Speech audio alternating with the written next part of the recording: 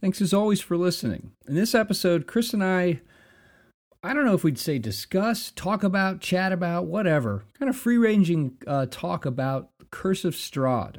He is almost finished running it. I ran it in the past.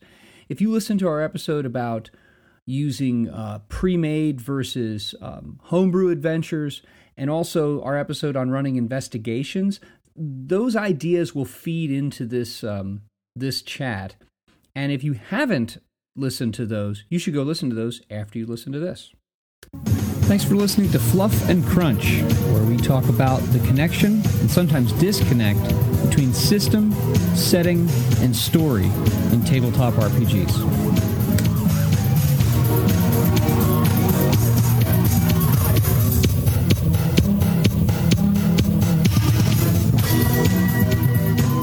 So we talked a little bit about, as we've been talking here before we started recording, a little bit about your gaming for the last week. So let's make sure that we get that covered for people. What did you end up playing? I did actually. I have actually played Strahd, which means I think I managed 2 games in 2 weeks. Shocking. And if I if I manage another one this week, that'll be 3 in 3 weeks, which will be about as many as we've managed in the previous 3 months. So, how about you? We ran another session of Night's Black Agents using 2D20, and the more refined alpha version of the rules that you and I talked about. I talked to some of my players about, and then I know you and I just talked here a moment ago about doing another episode as a follow-up, because I'm going to run another session of that this weekend, and then we're gonna shelve that for a couple of weeks to deliberately play something else for a little bit while I get everything rules-wise formalized and do the massive amount of background reading that I need to do, basically the GM's guide for the Dracula dossier, and then I need to finish reading the Dracula dossier, the unredacted Dracula, which I'm about 1/5 the way through. It's almost 500 pages. Yeah. It's very small font, which is not, even with my glasses, is trying. Ugh. But it was good. We had a good session. So we're going to, like I said, we're going to do that again this weekend. We're going to take a week off, and then we're going to spend probably maybe 3 or 4 weeks playing Pathfinder 2nd Edition, which I'm going to continually remind myself that it's okay to have levels sometimes. I'm going to do that. It is okay to have there's that particular kind of gaming where you are gaming, you are playing because you want more treasure and you want to level up, because leveling up gets you cool abilities that lets you then beat up bigger monsters. And it's a never ending, well, it's not never ending, because then you hit level 20, you can't do it anymore. But there's that thing. That's a play style. It's like this, it's like this strange like analog for like mindless consumerism. Like, I will continue to consume so that I can continue to consume. What's your purpose? To consume. It is. It's like, the funny thing is that a lot of computer games kind of work that way, that, you level up so that you get new abilities or do more damage.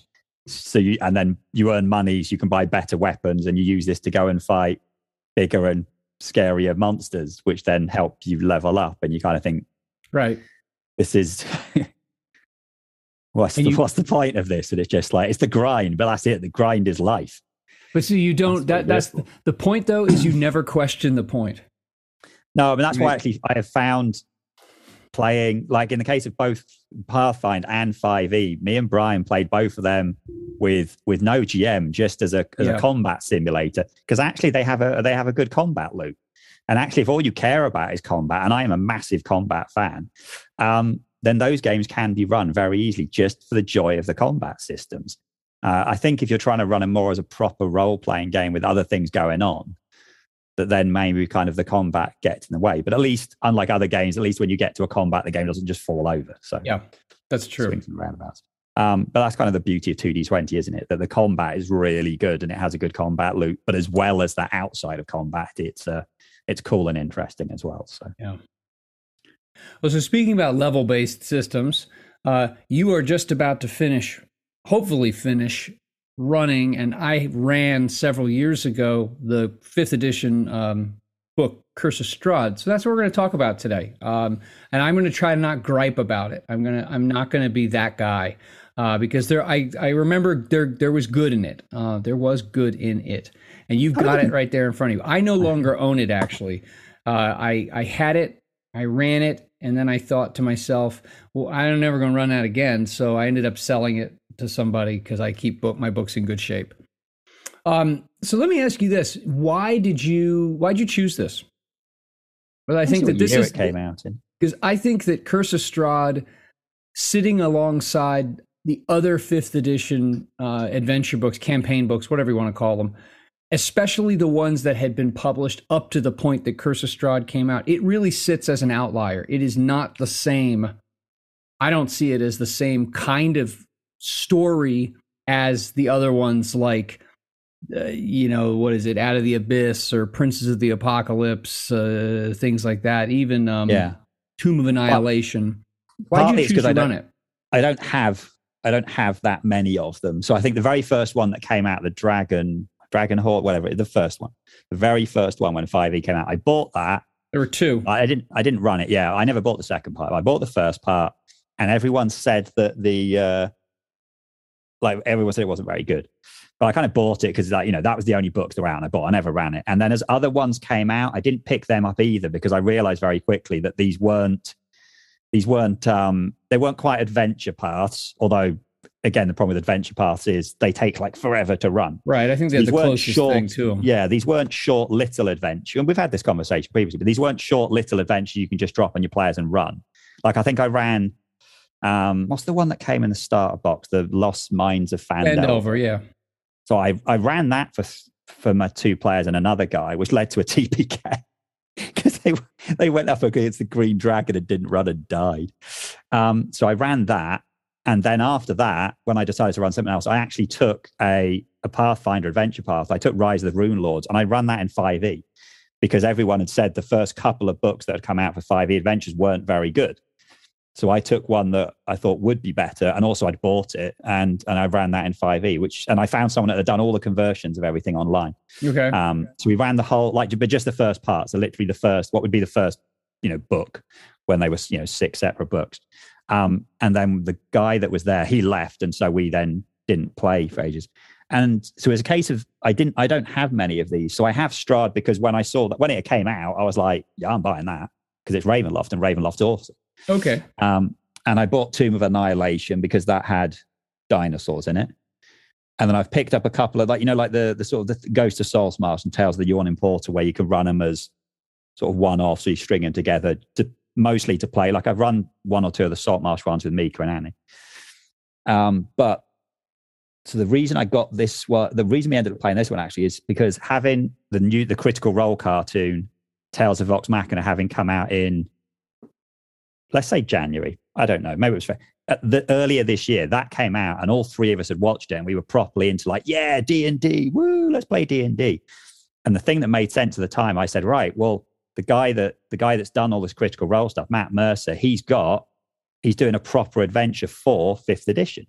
He's doing this thing called, I've got it right in front of me, Call of the Netherdeep. This Call of the Netherdeep will be out really soon.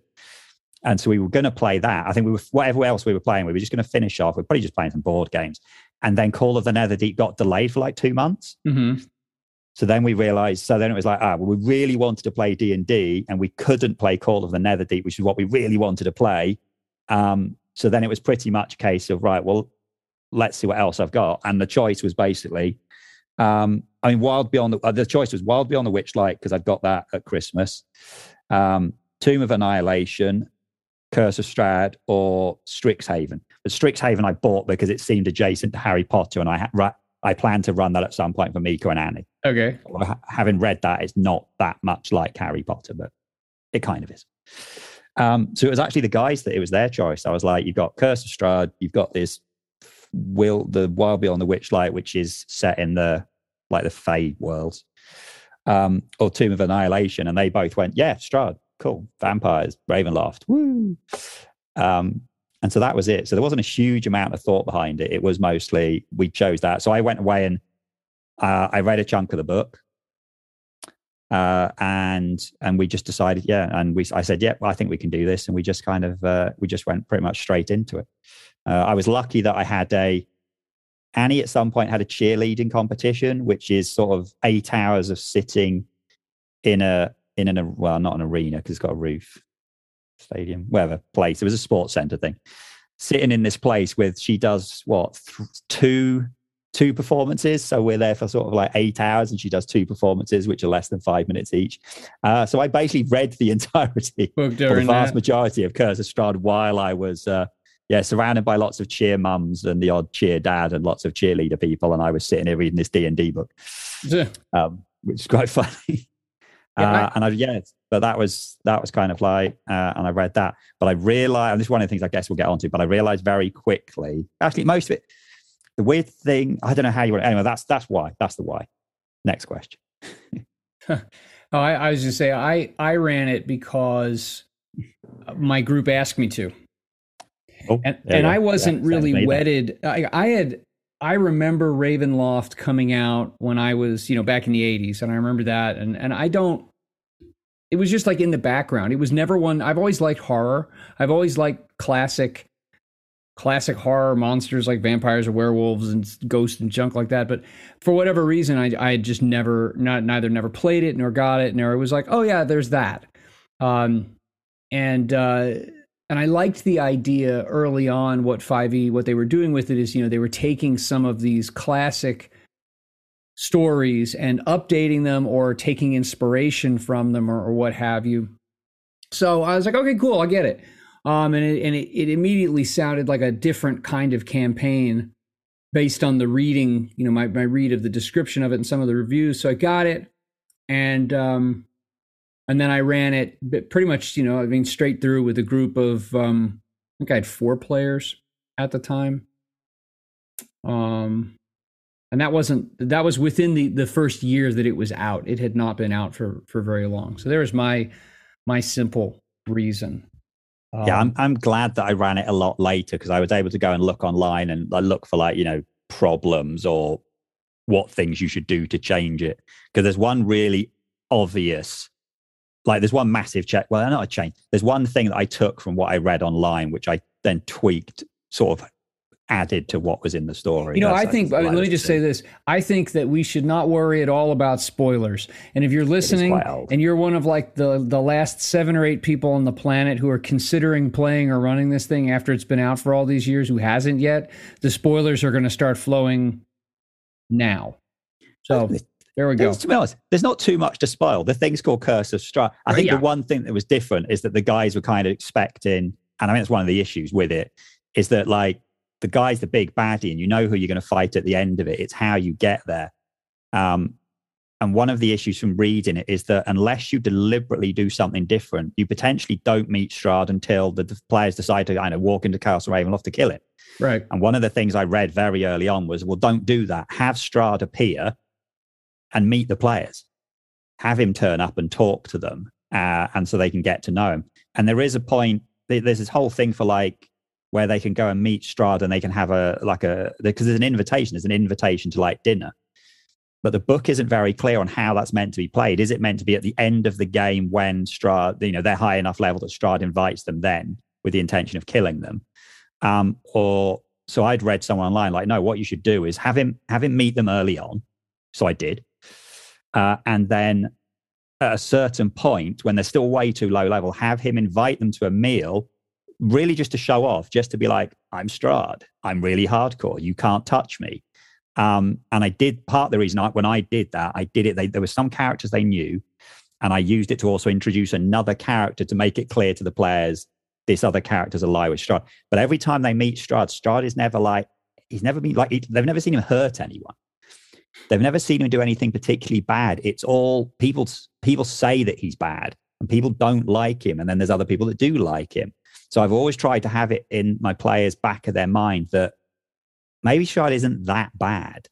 Maybe actually, maybe not pushing it so far, Strahd's the good guy.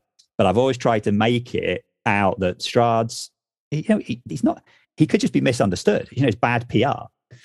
If we just need to adjust our message, and then our horrible policies, everyone will start to like them. Is that what it is? Strahd has a bad PR firm. Yeah, because it's when the best one. So, and this is spoiler. So when kind of after the first, I'll come back to that. We need to explain how the Curse of Strahd works and how it's different. Let me jump in with just a quick overall or quick summary for those of you who haven't, if you haven't read it or haven't run it, the idea is that, Strahd exists in this separate realm called Barovia, which is this little like pocket dimension that it seems to me pretty much you end up in Barovia because you make a wrong turn. You should have made a left turn at Albuquerque or something like that. You make a wrong turn and you end up there. Or more likely, Strahd, for some reason or another, has decided to draw you or someone like you into his realm to be his little toy. Like a cat, chasing around a mouse and then finally swatting it dead and devouring it. And so the players are drawn into Barovia after, they're drawn in. Then, they walk through these mists and suddenly they're there. And it's this like dark, dreary goth sort of, lots of buckles and leather and dark makeup and Cure music playing quietly in the background. That's what Barovia is to me. And I remember at the beginning they ran into the gypsy caravan and they have their fortune read, which I actually thought was an interesting, the Taroka deck? Yes. Which you can either, of course, buy from Wizards of the Coast, a Taroka deck, which you will use once, unless you run the game for multiple parties, and then you get some repeat use of those, or you could use a regular deck of cards. But I thought that was fascinating. That was an interesting spin on, or an interesting addition, that you in game your characters have their fortunes read, but in the real world at the table you use a deck of cards or your purchased deck of cards to conduct this like tarot like reading, which then gives the players information that actually has value in game. And it was the location of, or an implication, kind of riddle-like, of someone who will be able to help them, a weapon that will be able to help them, and what was the other thing? So there was 3 items. There's the sword, the sun sword, the tome of Strahd, and the Ravenkind symbol, something like that. Yeah. And then there's the person. The person who's going to help them, and then where Strahd can be found in the castle, which still seems strange to me because it's like anywhere, it's his flipping castle. Well, I had thought of that too. Like, wait, so upon this being read, and I was being like Amelia Bedelia, like way too literal. Like, so upon you getting this deck read, like, Strahd's in the library. So Strahd's just sitting there twiddling his dead thumbs. No, it's just, I think the idea is like that is when destiny eventually brings you to Castle Ravenloft, that is where you will find Strahd. Yeah. So that is kind of really the linchpin that, and actually I'll come back to that to say kind of how I spun that. So one of the cool things about it is it's kind of a sandbox, but it's not. So essentially, right at the start, you start off in this little village of Barovia, and there's not a lot there. And then you meet the Vistani who give you the fortune telling. And from then on, there's kind of other stuff you go to. Now, the main thing to go is you follow the path, you get to a village called Vallaki. But from there, that was a good place to then be. Like the first session, we did like the initial thing. We went to Barovia and we met the Vistani, and then they went to Vallaki. And from there, it was kind of like, well, you can go up into the rivers, or you can go. And there's lots of different places. Now, the thing is all of these things are kind of leveled. There's a handy guide in the front that kind of says, look, don't do these until certain levels. But when they get to this village, then they're kind of okay to do the stuff in the village town. And then it was a case of like drip feeding things to the players to do, well, here's something you can do. And the players didn't have to. Like there was a thing where they were going to go off and go and find these hags, but they took a detour and found this girl at the river, and they took her, and that led to a whole nother encounter thing, which was fine. So although there was like, I was pointing them in direction of thing, they could go off and do other stuff. And that's kind of how it goes. There's lots of different things which do get harder, but the players kind of can choose which levels to do things in. And the weird thing is you've got at the back of it that at some point they're going to go to Castle Ravenloft and meet Strahd, which really should be near they can do it early. There's nothing to stop them. If they want to just go at level 4 straight into Castle Ravenloft, they can. But they're going to get slaughtered. Yes. And this is where I think that this is an interesting structure and series of options that the writers presented. However, I think that I think it actually clashes a little bit with the call it like the standard play approach to D&D. Yeah. Let's face it, your typical D&D adventure is more more linear than not. Yes. Your typical site-based D&D adventure is very linear. mean, traditionally. Yeah. You move from room to room to room, and there are things you pick up from to A to B to C.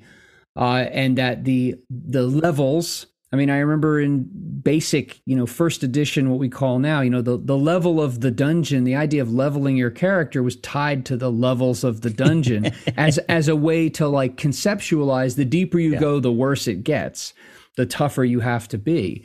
And I think that there's a very strong, unexamined mindset with most D&D dungeon adventure design and also play approach. So GM or DM rather, and player, that as you move forward, there's going to be a sequence that I move through. And as I move through it, each encounter overall, there may be a step back here. There may be like a little walkover encounter here and there, but overall, the arc of difficulty of encounters will grow at a generally steady rate from start to finish. Like if this was a line graph, not a line, like a line graph.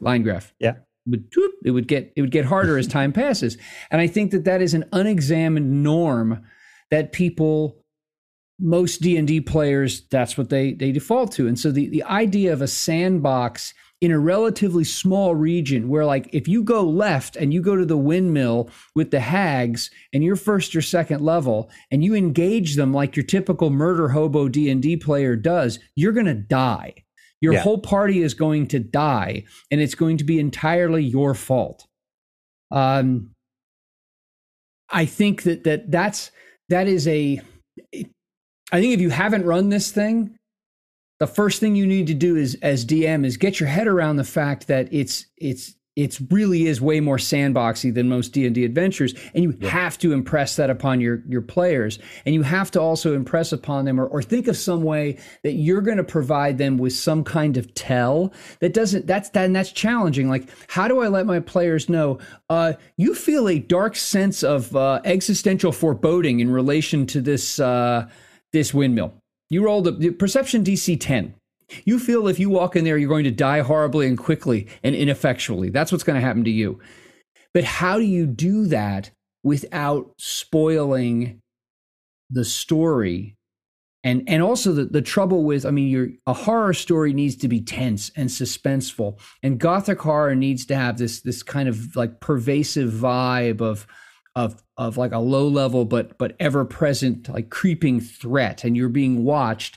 How do you convey that in a game that the tides of the norms, if you want to call it that, are pulling you in one direction? How do you get your players to recognize the reality of what their characters might run into without bluntly just telling them, which kind of undercuts your attempt to establish a vibe at the table? I think and the initial things we like when we started in Barovia, that was all fine and we had like a good thing to it. And then the second session where we were in Vallaki, and eventually they did head off to these hags. And that was like a properly difficult fight, but they did it. But I think the more we went through it, it did become more of a, well, actually, if you kind of do this at this level, like, well, then I did this session, we only had a small time. And so I'll add these two things down, then I'll kind of go into how I did it. The two main pieces of advice I got from the internet was one was have Strahd appear at other things. Like I said, I had this thing where they met him literally in Barovia when they're meant to be meeting the Burgermeister's kids, and the Burgermeister's died, and the brother wants to take the sister to the next town. And I had Strahd appear at that point and say, "Give me the girl." And they're like, "Well, no." And he's like, "Well, why not? You don't know me." And that was the first time they met him. And he turned up, he asked, they said no, he left. He did charm one of them, but he didn't use any violence. He didn't, he could have just steamrolled the whole lot, taken the girl and run away. But I had them in a church and said that he couldn't go in, which I don't know whether that was a thing or not, but it made sense for the story. They happened to be in at the church at the point he appeared, and he couldn't enter. And so he didn't have to, he didn't go all crazy violent and destroy everyone. And he was super polite about it. And like I said, later on then, at one point when they were in Vallaki, I had them invited to the thing, and they had this meal with the guy that ran Vallaki, who at that point, the players had already decided this guy's a nutter. This guy's running a festival like every couple of days, and everyone in the town hates him. And that was where, again, I was trying to push this idea that, well, like, this guy says he's anti-Strahd, but this guy is putting people in the stocks because they're speaking out against him. Right. And so this guy's bad. This guy's running a dictatorship in this village, and he is punishing people because they don't like the way he runs things. Well, doesn't that make him worse than Strahd, who, they've not seen Strahd do anything bad? Yeah, need anybody yet. Yeah, exactly. So, so trying to put that kind of thing to make them sort of think, and second guess things and stuff like that. But the other thing I did is that I'd read that one of the problems with having all of these random things is that you could accidentally, just by doing the tarot reading properly, have all of the 3 items appear in things in the first area. Well, and here's something. Let me jump in. That I made some changes after that reading took place. Early on in the game, takes place. We read it. I don't remember exactly where all the items were, but most of them made no sense at all to me, story-wise. And one of them, the Sun Sword, was like deep inside Strahd's castle. Well, how are they ever going to get the thing to defeat the guy if they'd had to defeat the guy to get the thing? Now, maybe depending, maybe I could have made sense of that, but I that was an issue. Yeah. So what I did, because I'd read this online, is that I did the reading for real. I flipped off 3 cards and but then what I did is I changed what they meant. So I had already predetermined where those 3 cards were. So then when I flipped off the 7 of coins or whatever it is, I then read the description. I read the riddle for the thing I wanted to wear it to be. So I'd already decided, so sorry to the suspension of disbelief, guys, if you've nailed on that. I think what I did keep properly random was who the ally was going to be and and where he was. Because to me, those didn't matter. They were just sure. They weren't as important. They could be anything. But the 3 items I deliberately sort of spaced out. So the first item was in Vallaki, but they didn't get that until the 3rd session of being there. But then the next item they got like a week ago, and the most recent item they will go to, because they worked it out. They've heard of the Amber Temple, and the clue for it is it's got the word amber in it. So they know the sword is in the Amber Temple. But it's the kind of thing where I kind of just had to say it, because you were saying this earlier. How do you make sure the players don't go to things? And I eventually had to kind of look like, guys, we can't.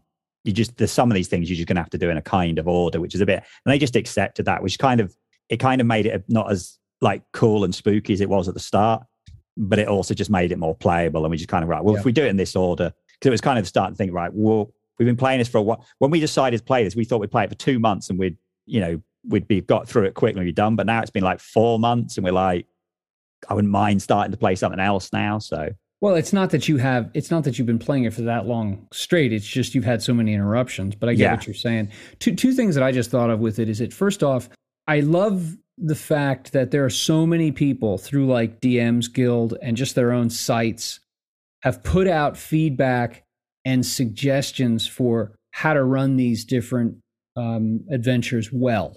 Yeah. I mean, I had considered about 1.5 years ago, and I've still toyed with it, the idea of running Tomb of Annihilation, but in Eberron. And there are some pretty significant changes, unless you want to ignore a lot of things, I think, that you have to make if you're going to move it into Eberron, and not just where it's going to be. But what's nice is that there are so many people who are either just giving away their ideas or, selling short PDFs for, a pittance that really help tremendously. And so if you haven't run this or you're considering running some of the other ones, you don't have to go it alone. Go looking.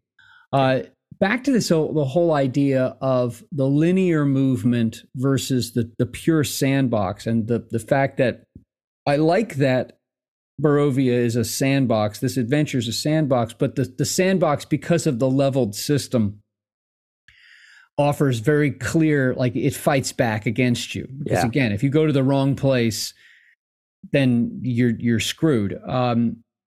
I think one of the things, there was a challenge that I had. Now, I did not have, because none of these like resources, free or otherwise, existed when I ran it. I remember there was virtually nothing out there because it was new and people were running it for the first time. Hadn't had time for it to really sink in.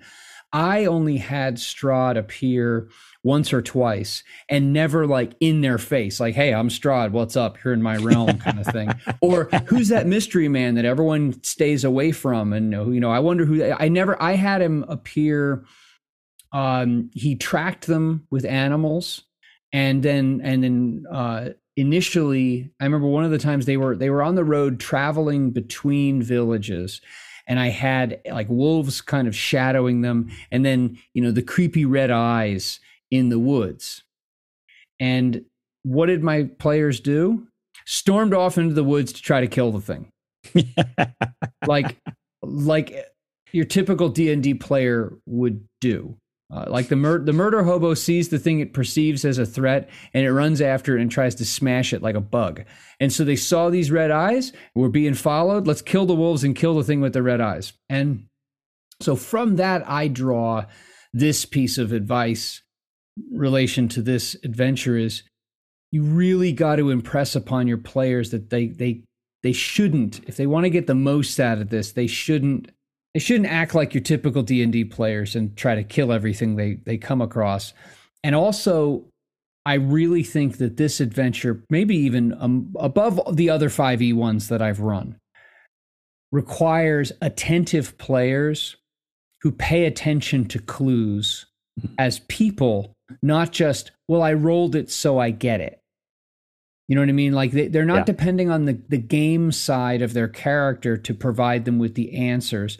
They're listening and they're watching. And so when you describe, for example, the windmill with the hags in it is this really creepy looking, like there are no bugs, there are no birds. There's, you know what I mean? You give them tells through your description of the thing. They're like, this is really foreboding. There's something that they as players will go, okay, I'm going to pick that up as a story tell that's informing me that this is not just like, your typical little goblin cave that I can go storming into.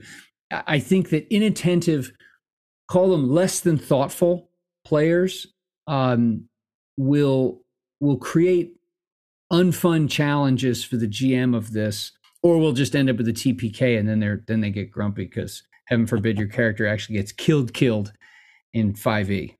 Yeah, we actually almost lost a player this week because we had two really bonkers encounters. Like the first couple was fine. Like the first session, I don't think there was barely any combat. They might have fought some wolves, but they were pretty like edgy about, well, this is going to be dodgy. We're gonna struggle. And then we went through almost a whole session in Vallaki where I think we did have the hags in one, but we played through two sessions where there was basically no combat at all.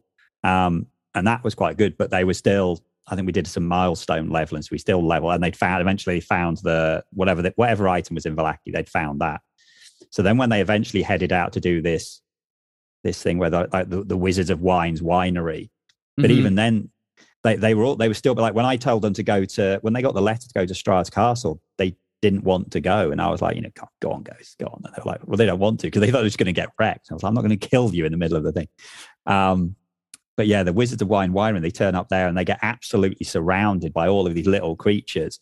And straight away they go, well, these numbers are silly. We're not fighting these. And they did have to go and try and do it another way. But then there was this properly bonkers fight just after that where they get ambushed by a bunch of these druids and berserkers. And I just played it with the numbers that it said, not realizing like how over the top the berserkers were. And it was like, there was a lot. And to be fair, they survived that combat, but it was a case of the cleric was just burning his healing spells, and the cleric and the paladin are just sitting there trying to tank as many hits as possible. And they just survived that. And then this most recent session, they came up upon 3 revenants, and I'm trying to think what happened. Oh, they came up against these 3 revenants, and it became very, very clear very quickly that there was no way they could fight them because the revenants were doing like 2 attacks. They were just in this room, in this place they'd gone to. And when they got there, up until this point, like every other combat, they've had some close combats, but they've still been able to win them. And these revenants had like regenerating 10 hit points around and had like 120 health. And when they did 2 attacks, and each attack like 2d10. And so like Brian got hit once and it was like half his health gone on his paladin. And we were just kind of like, Yeah. I was like, guys, you're going to have to think. And they were like, yeah, we're just running. They didn't even think twice about it. They were like, we cannot win this. We are running. I and they think just had to leg it. I look, I honestly, I think a party of players who look at a situation in 5e and say, okay, our best approach is to withdraw. Like that right there is a thoughtful player, because that goes against the norm of once engaged, you kill everything. I mean, how you want to, you as a DM of 5e, you want to surprise your players? Have the baddies, have the goblins disengage. Have the hobgoblins be smart enough to lay down some covering fire and withdraw. Like, wait! I thought the bad guys always fought to the death. No, they're not stupid. So that's good. Yeah, I found that I made the mistake, and I know you and I talked about this in our episode about prepared versus like homebrew adventures and the challenges and advantages in both. I made the mistake of not reading the whole book the whole way through and taking notes on it. Like I made the mistake of not familiarizing myself with the options and potential course of Curse of Strahd. I read the beginning of it. I scanned through the major sections, so I had an idea as to what was there, but I did not have a clear enough idea of how things connected, how they conflicted, and how you might proceed. And so that was a big challenge that I had. The other challenge, and I don't have an answer for this other than I don't have a single answer that I'd say do this. I found it to be really burdensome and at the end of the day impossible for me to maintain what I thought was the proper like gothic horror vibe. Yeah, totally. And kind of like in the background, you know, like and with me rereading Dracula, albeit the unredacted version of it right now, the gothic horror, that Victorian era horror vibe is very different from like contemporary horror. Like there's a creepiness in the background. There's something that nags at you and you don't realize it's there until like, you know, odd things happen. And in your subconscious, it's like it just builds up over time that something's not right. And then maybe some piece of evidence is just thrown in your face. And suddenly you have this realization, like when Jonathan Harker, things are just getting stranger and stranger, and he's feeling like this is not right. And then he sees Dracula climbing like a bug down the outside of the wall of the castle, and it's just like the dam almost breaks emotionally on him as he's like, oh good, like my most primal fears that I as civilized man have been avoiding, all of them. That's all I've got right now. Trying to establish that, get my players to accept it, and then maintain it over time was so hard.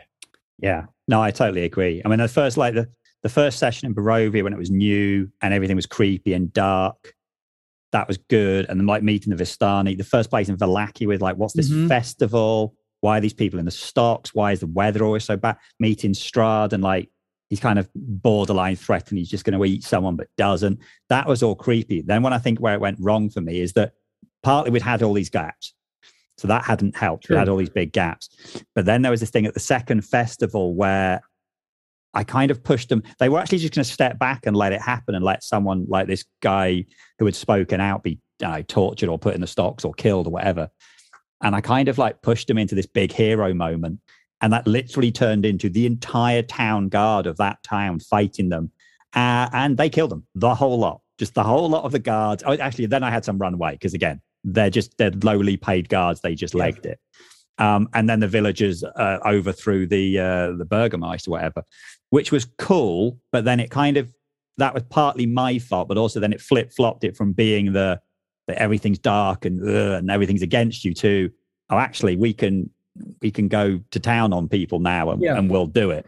And, you know, I was lucky last week that they actually came up against one combat where they had to run and then another one later when they were trying to break into, it's Baba Yaga, but they changed her name. And she's not, you know, Baba Yaga's hut isn't on chicken leg, it's on roots, but it's Baba Yaga's dancing hut.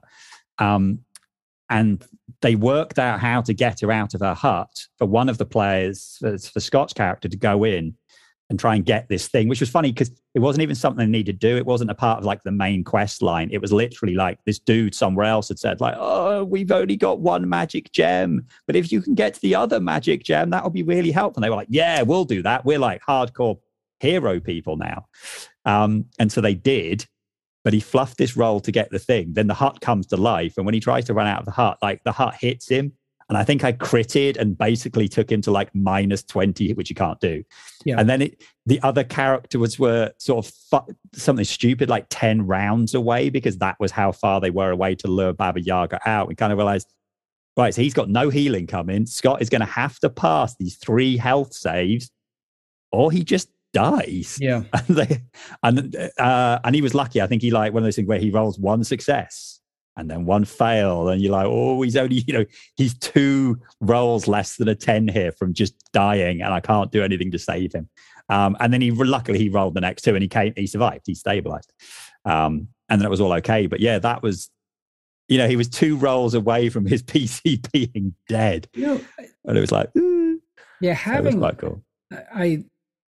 It's tough because I think when you have to punctuate stories, there's got to be some, investigation and intrigue, social interactions, combat, other risky non-combat situations.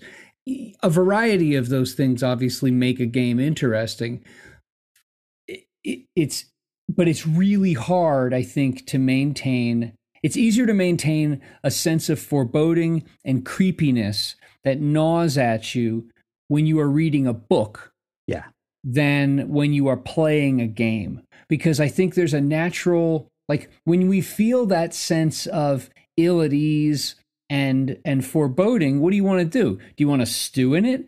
No, damn it. You want to do something about it. And when you're the player and you have a character, you have this avatar in this made up world to do something with. And so if you feel like some creepy's going on, hey, look, there's red eyes glowing out. I want to cut the red eyes in half. I think that's the natural reaction in us as people, is that we're going to try to fix the situation. We're going to try to reestablish a sense of like at least neutral or good feeling, preferably. If you're feeling like oppressed by this creepiness, you don't just sit and stew in it. But the trouble with that, especially with a campaign that's drawn out as long as and as many levels as Strahd is, to get the most out of it, I think feel-wise, and maybe I take this too seriously, probably, is you have to maintain that. And so there's always got to be this sense of threat. I think your idea of having Strahd appear not as like a pair of eyes or a smoky cloud or the implication that he's watching you, I think in addition to those things, you have to have the guy appear sometimes and demonstrate that he can't be touched. Or at least he's so arrogant that he believes that he can't be touched. And unless you're really ready to go after him, he can't be. I think that would go a ways to keeping the balloon of tension inflated. Just having the balloon there, it's going to lose pressure over time. That was a problem that I had. Like I was dissatisfied by about halfway to 2/3 the way through our run of it, because I just felt like my players had given up on accepting the truth of the story, that it's creepy and it's dark and it's foreboding and it's oppressive. And I had a really hard time blowing air into that balloon. Yeah. I think with any kind of horror thing like this, the problem you're going to have is if the players keep winning. Well, so if you think of any kind of, a horror series or a horror film like this, one of the problems you've got is that if the good guys keep overcoming the dark, eventually it's not that dark. The dark's not scary anymore. Yeah. Because they always win. And kind of what you want is you want to kill some PCs. Yeah. I mean, actually part of the reason I took sort of like, right, there's only 2 PCs, so I will make a PC myself and you can have a backup PC, is that in my mind, it's like at some point I just need to kill off this cleric just to show, how deadly things can be. And it kind of didn't happen. A lot of the early fights, they kind of just steamrolled their characters through because unfortunately, between the cleric, the cleric is useless. Anytime the cleric is in combat, it's like his AC was garbage and he had a flail or something. He was terrible. He could basically heal. He sits there and he heals. But Brian's like created a relatively well optimized paladin with like a glaive and the feat that if someone walks up to you, stop them and they lose their thing. And okay. I made Scott this aberrant mind sorcerer with Eldritch Blast, so he can do 4 Eldritch Blast a turn. And I have a rogue that does insane. So we made these crazily over optimized characters, which didn't really go with the kind of you should have really rubbishy characters doing Ravenloft. So yeah, that was a flaw right at the start, that the characters are too good for a setting where actually they need to be a bit rubbish.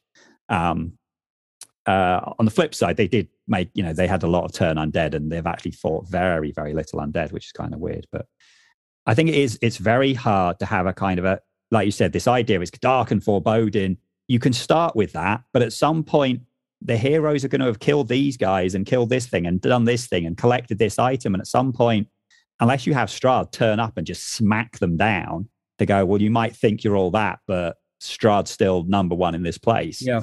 I think it's really difficult to do that. And I think actually that would go to other, there's a reason why everyone, like I've never really played it, but everyone always talks about Call of Cthulhu, players going mad and stuff, because actually if the players keep always stopping the rituals and stopping the bad guy and doing this, then there's no threat.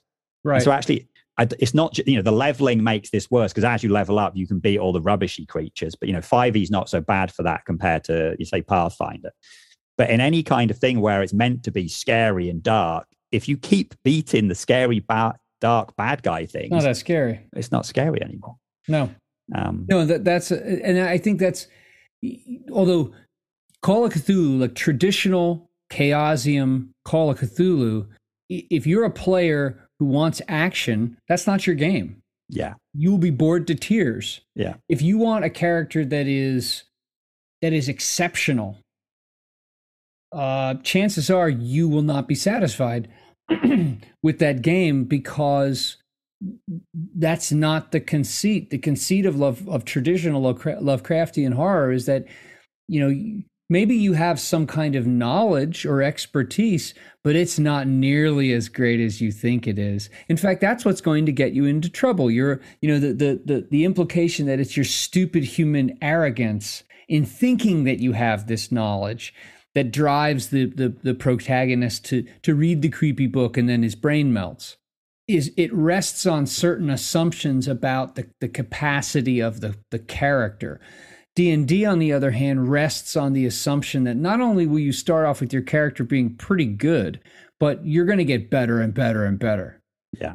And I think that in a way, I tip my hat to WotC for taking on the challenge of revisiting Strahd and expanding it. I mean, the original, what was it? The original Castle Ravenloft was a 32-page adventure. Now, it does have the reputation for having been a very different kind of adventure than any of the others that were out at that time. So again, hat tip to TSR for doing that. But I think that you've really got to have the right players who are attentive, detail-oriented, not reliant only on their character and the gamey sides of things to provide them with the information they need, but they need to be paying enough attention that they pick up things. They pick up clues, and they also pick up, I should visit that later, or I'm going to come back to that. Not, again, there's that assumption, that unexamined assumption. There's my word for this episode, unexamined, that I move linearly. It's like I move from one to the next, and there isn't like a network of deviations and cycling back. Like I see that. Like the idea, you think in a dungeon, like you clear the room sequentially. Yeah. This story doesn't operate like that.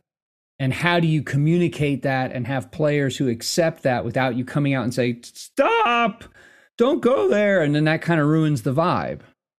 It's what I was worried about happening when I started running something like this. But initially I was like, we seemed to have a good run of play that we were going to be able to play a bunch of it. And by the time I got bored of it, we'd have got to the end. The problem this time is because it's been so strung out. Well, yeah.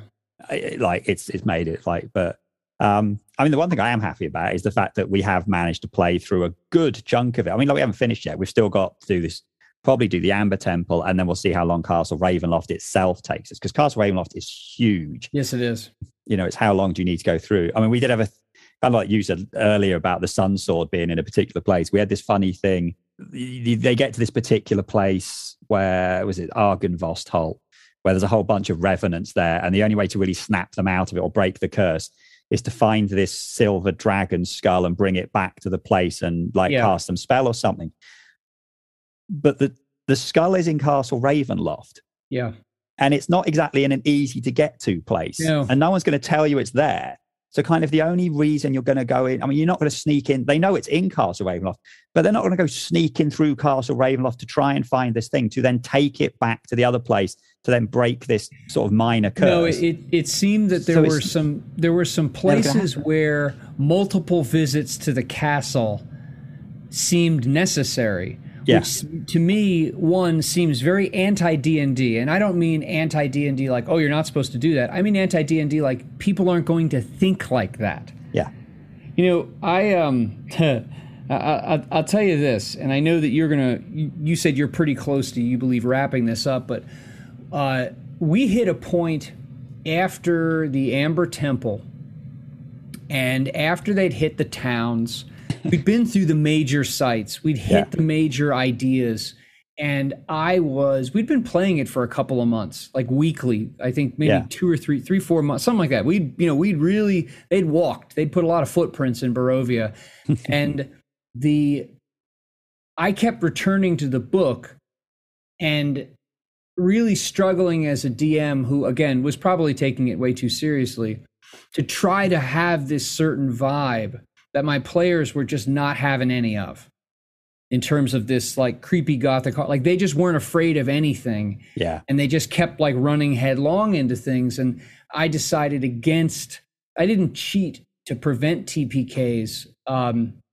But they were smart. And the few times they withdrew from things, like at the windmill, they were able to get away, but they didn't really engage with the story very much. They just kind of like, they treated it like, okay, I'm going to go to this encounter, I'm going to kill everything there, I'm going to take stuff, and then move to the next. That's how they treated it.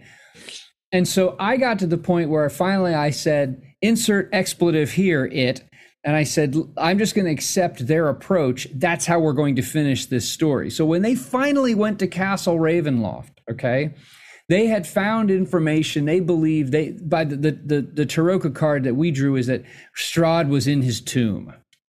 Okay, sure. So they busted into Castle Ravenloft, smashed their way through like the top deck, basically, made their way, and this was like full-on 80s action movie. They made their way to the back of the castle, and if I'm remembering the map correctly, they basically rappelled down the back of the castle and smashed into the tomb and skipped everything in between. And that was not me encouraging them. That was my party of players. They're like, F it. Or like, you know what? Like Napoleon. You set out to take Vienna, you take Vienna. You don't fart around elsewhere else. You go to frickin' Vienna. We can talk about Napoleon some other day. But that's what they did. They skipped the entire castle. They smashed in through his tomb like some kind of, cop smashing through your window because you did so, whatever. I mean, and they had their giant fight down with Strahd in his tomb, and they had come up with all these min-maxed, optimized approaches to how to get rid of the guy. So it didn't, like they killed him in scare quotes. Whether or not Strahd stayed dead or not is immaterial because the campaign ended. But I found myself chafing against what I thought were the proper demands of the story, and my players not really picking up and accepting, like, it's like the person who goes to a library and speaks loudly and is just utterly clueless that, like, dude, it's a library, you're supposed to shut up. Yeah, I think like the person you have to take them aside and be like, it's a library, you're not supposed to do that. And they're like, huh? What? I don't get it. Yeah, that's kind of, I mean, partly for mine, it's mean that I've kind of like pushed it close to the end because we kind of, it was meant to be, yes, we were going to play through it all. And, we will have played through chunks of it. There's little bits like we didn't find Van Richten, whatever his name's tower, because they just didn't go there and there was no clues to it. It was really good at the start when they were in Valakian. There was different things and they were trying to work things out, and they got really obsessed with what was in Van Richten's what was in his caravan, which they never actually found. And they're forgotten, because weeks afterwards they'll have just forgotten that was ever a thing.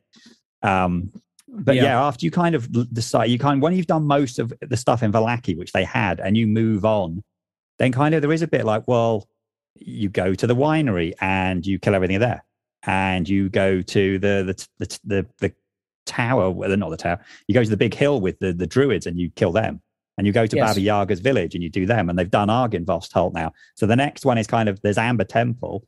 Now there are other things, there's a werewolf den, and then there's the but there's these kind of little places left on the map which they haven't been to.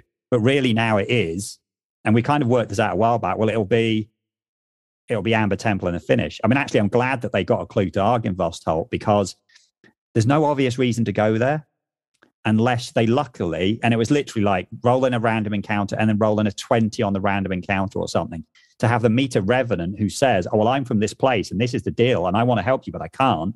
And he then walks off into the thing. And that was really cool. But that meant that they went, but again, it is like, like you used to find a clue, they were to this place. Now, luckily they were they were kind of the right level. They actually had to run away from almost every combat encounter in that place until they got to the talking encounters at the end. But it still was sort of very much a case of, right, we've been to this place, done. We've been to this place, done, which is the downside of it. Yes, it's sandbox in terms you can do it in any order and there's other things going on. But in a location-based thing, I mean, it made it easier to read it. You go to location, here's what happened to this location. And each location does have these cool things. Here's other stuff that can happen. But I think kind of once you left Vallaki, it was very much, well, if you go to this place, the three villages are fine. There's stuff there to do and talk to and things that can happen. But all the others are always places you turn up to and you fight there, what's there, or solve the problem there. And then you leave and you do not need to go back because maybe there isn't really a need to. They've gone to Baba Yaga's hut and they've got what's there. They've left.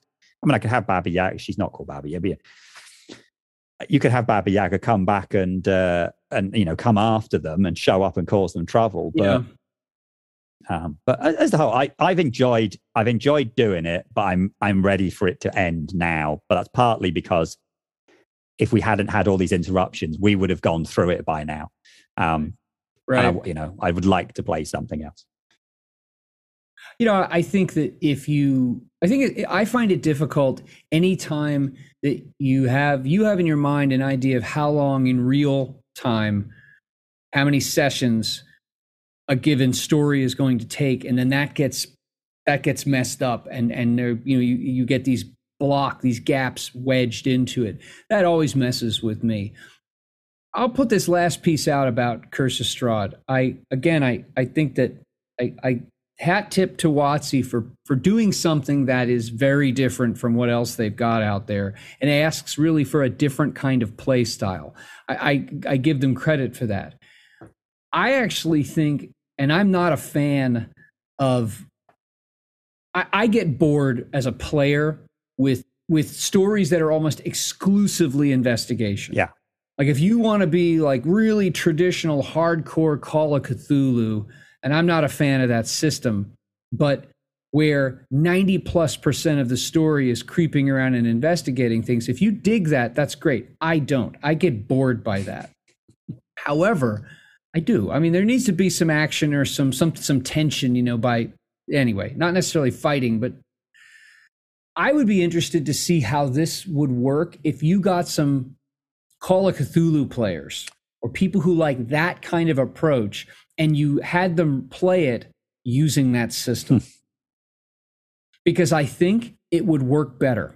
I think that this might even work better. I don't know if it would work better with Gumshoe Trail of Cthulhu, because you would learn too much. Like you would, I understand that. I guess it would be would you be running this as a fantasy adventure with swords and axes and elves and crap like that, but using the basic role-playing system? I actually think that though the Call of Cthulhu with investigation heavy, you are closer to normal people and you can go crazy. Yeah. Fear actually affects you. I think that might work better with this, if this idea of a story. And you know what you could do? You could run this like Victorian era. Yeah. This could be like a version of Dracula where you have people with, steamer trunks and things like that. And, it's late 19th, early 20th century. I think you could run it with characters like that using the Call of Cthulhu system, and it might function better. And if you had those kinds of players. Yeah, like I've definitely found it started better than it's moved on to it. It starts as much more of there was less combat, and then it moves into kind of go to location, clear out the monsters, or at least find what's there and kind of leave stuff. So, but yeah, I've enjoyed it, and it'll be cool to actually say I've actually played one of these big 5e books, and then at some point we'll probably run one of the other ones I got because we've enjoyed this one. But yeah, I do think it's very hard to kind of maintain the atmosphere it's going for, and they do give you good hints in it, but I think those hints work better at the start. I was part of the problem I had is that I was familiar with a lot of stuff in the book when I read it, and then all my gaps meant I'd forgotten a bunch of the things. But yeah, it's my usual thing. I've played this long enough, and it's time to move on. Yeah, I agree. Well, you know what? And I think that one of the nice things about like a horror game is running it. Yeah, you could have a campaign with the same characters, but running like a modern horror game, like all along the lines of like the Supernatural TV show, keeping the individual stories episodic. Yeah. I think it's easier to keep the right vibe that way rather than same story drawn out over a really long period of time. And then especially when you have gaps in it like you've had, that just complicates keeping that feel going. The thing I still find something like Supernatural is that they still, every episode, they win. I think what you have to have there is you have to introduce NPCs that come along and they get killed, and you kill them left, right, and center. I mean, the other thing I'd like to do is, like, I still like Ravenloft as a set, and I think it's cool, but I think it would work better as having, you make new PCs and you have a short way. This is the weird, creepy setting for this one. Because the Ravenloft book that the old box set was great. It had all these cool different things in it. And the newer book has got a similar thing. Here's a bunch of different little mini Ravenloft domains that you can go and play in. And it'd be cool to actually go, every time we run one of these, we're going to start with some new PCs and kill some. And then you always start with that downside of, the players don't get attached to those PCs. So when they die, they don't really care, which is the downside of doing that. But on the plus side, if the players know that they have run a very good risk of their characters dying because it's a one shot. Of course, then it means maybe they do stupid stuff because they don't care if they die. So, but again, that could work, but that still demands a very different play style than the typical D&D, where you wed yourself to a character with the implied guarantee that character is going to become Superman with a sword eventually. Yeah. The idea that the character, you're part of you as a player are part of a story that you will interact with likely through different characters because they're going to get whacked. Is that, again, requires a different approach. I think it's still, you can actually, because when I played the Alien, the last Alien, we played the Colonial, or whatever the one was where they're all players clone modes. They picked the characters they wanted to start with, and they got quite attached to them. And then, of course, it's Alien. So second session, they all died. Yeah. We didn't. It's meant to be it was meant to have 3 stages to it, and they didn't finish stage 2. You know what, though? That, I think when you go into that game with everyone's got to be around him. Like, okay, it's aliens. A lot of us are going to die horribly. Like, that actually becomes part of the fun and the interest of it because that's a piece of it. I think maybe if you establish that from the front end, with Strahd, that look, some of you may die horribly. I think it's probably it's awkward when it's meant to be like a long adventure or a campaign type thing, because if their players then how do you plug in the replacement? Did someone else just happens to turn up in Barovia and have all the same knowledge? So it messes things up if you kill the players, and if you don't kill the players, it's boring. So you can't kill your players. That's criminal. That's not good. You have to kill the characters, not the players. I don't know what you folks do in England. I don't know what you Welsh people do, but we don't kill our players over here. PC, sorry. So actually, we did have a character die and replace that character with the brother of the girl in whatever the town was. And so then we fudged him a little bit so that he fit. And then I was able to actually feed some information. That helped me. But you're right, especially given how what like a closed vessel Barovia is, how do you all of a sudden have a 5th level character just like pop up out of the loam and he's there? You know, that stretches. There's a point where like this is all made up crap anyway, but there's still a point where like you can stretch the made up to the point where it just gets stupid. Your suspension of disbelief only goes so far, and having another party member turn up that happens to be the right level is just pop right out of like a faded rose to fit the gothic backdrop. Right. You need to go have tea or dinner or something like that, don't you? Well, then we covered that. Which one? Depends what I would call it. Yeah, both of those work. We usually call it tea, but yeah, dinner would technically be correct. Can dinner be lunch? Thank you so much for listening. You can visit our show's homepage at anchor.fm/Fluff and Crunch. That's FLUFFNCRUNCH. We would really appreciate feedback and reviews on whatever podcasting platform you're listening to this on. Thanks so much.